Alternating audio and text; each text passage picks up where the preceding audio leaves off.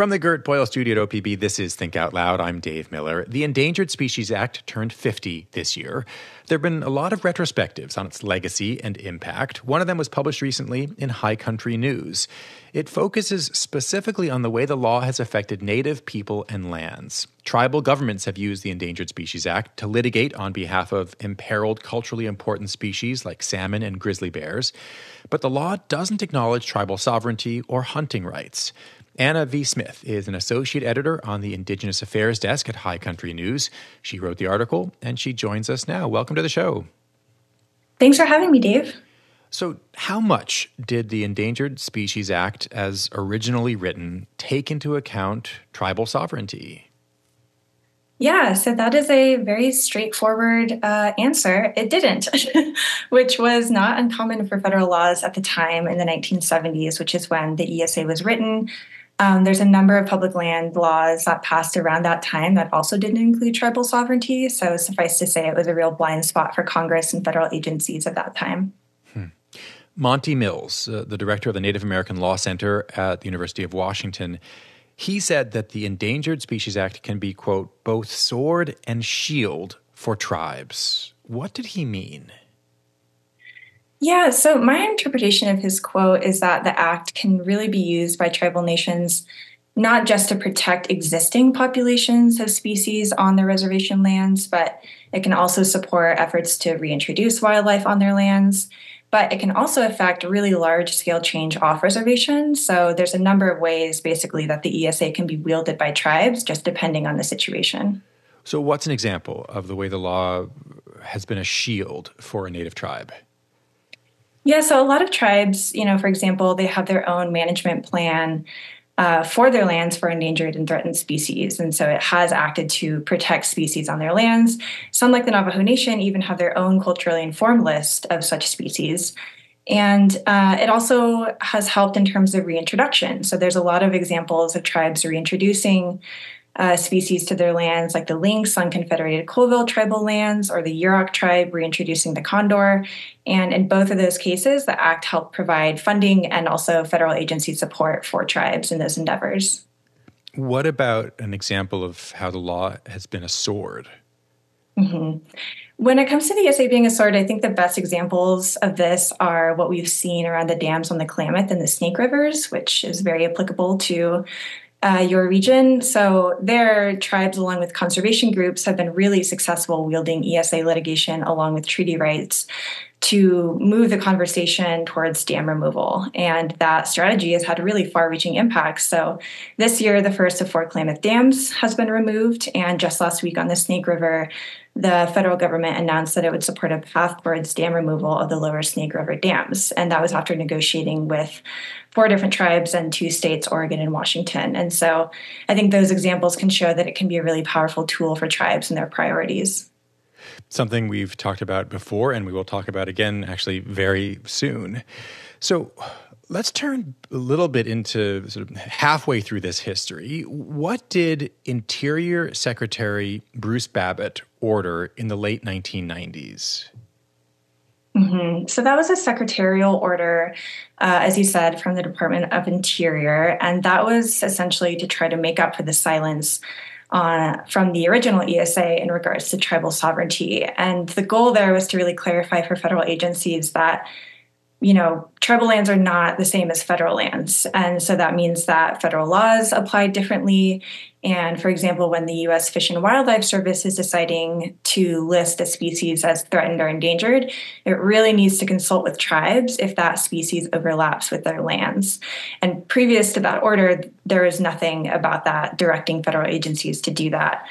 And so the order also said that if tribes develop their own management plan for a species, that the federal government needs to defer to that plan instead of kind of steamrolling their own plan over that. To what extent has that actually happened? That's a good question. I don't think that my story was quite comprehensive enough to fully know the answer to that, because I think you could really write a whole book on this. I mean, every relationship between the federal government and the 574 federally recognized tribes is really quite unique. But my impression is that there's a real spectrum there, and it's often that tribes feel federal agencies really haven't done a good job consulting with them. and that ESA designations have ultimately infringed on their ability to manage their own lands and wildlife. If you're just tuning in, we're talking right now with Anna Smith, an associate editor on the Indigenous Affairs desk at High Country News. She wrote a recent article about the impact of the 50-year-old ESA, Endangered Species Act, on Indian country. What happens when this law intersects with tribal nations' established rights to fish or hunt or gather on their lands? Mm-hmm. So my understanding of this is that it's actually somewhat of a legal gray area, and it intersects in multiple ways. And I asked the Fish and Wildlife Service about, does the ESA apply to a tribal member hunting or fishing on their own lands if it has to do with an ESA protected species? And they said, yes, absolutely, that the ESA applies to tribal members in that case. But when I spoke to legal experts, they said it's not so clear cut because, again, as we spoke about earlier, the silence within the ESA about tribes and tribal sovereignty and its applicability. And so to date, that question actually hasn't been clarified by the Supreme Court. It also intersects, as I mentioned earlier, by, treaty rights and tribes' treaty rights to be able to hunt and fish various species. So there's kind of a gray area and a bit of a tension there that hasn't really been addressed yet. You include a quote from a wildlife biologist named Clayton Lamb that caught my attention. He said that laws like the Endangered Species Act, quote, were designed to make sure species weren't lost, but they were not designed to be able to cultivate abundance or sustain abundant populations. Their job, he wrote, or he said, is to make sure things don't go to zero. But how would things be different if the goal were abundant populations, or, say, enough that these populations could be hunted or fished by indigenous peoples the way they were, since time immemorial? Yeah, I asked something similar to Clayton, and he clarified that he's a biologist, not a policymaker. But this argument... And sometimes when we talk to folks, they say the exact opposite. I'm a policymaker, not a biologist. Yeah. Yeah, and so in this case, this argument comes from a paper that he co-wrote with a First Nations tribal leader along with other scientists about the need to really reframe our thinking around recovering a species, and that basically the ESA is the bare minimum. And also, Western conservation tends to think of protected wildlife and lands in terms of needing to be untouched, fenced off, not to be engaged with, and that is pretty different from some tribal nations' approach to conservation. And I'd also just call back to what we were talking about earlier. It's also a question of indigenous rights. A lot of treaties do include hunting and fishing rights, but some tribes have not been able to practice those rights because of declining populations. And that's typically caused by off-reservation forces like habitat degradation or overfishing or overhunting. And so part of their appeal in that paper was to include tribal priorities in goals of recovery, because currently there's no mechanism for that in the ESA. I guess I'm just wondering what this would mean in the case of some specific species, Northwest species, like various salmon runs or the northern spotted owl or the chwam or cockatoo suckerfish that you mentioned earlier in the Klamath Basin. These are endangered species that are all getting a lot closer to zero population than abundance, even with the protections that are in place now. Mm-hmm.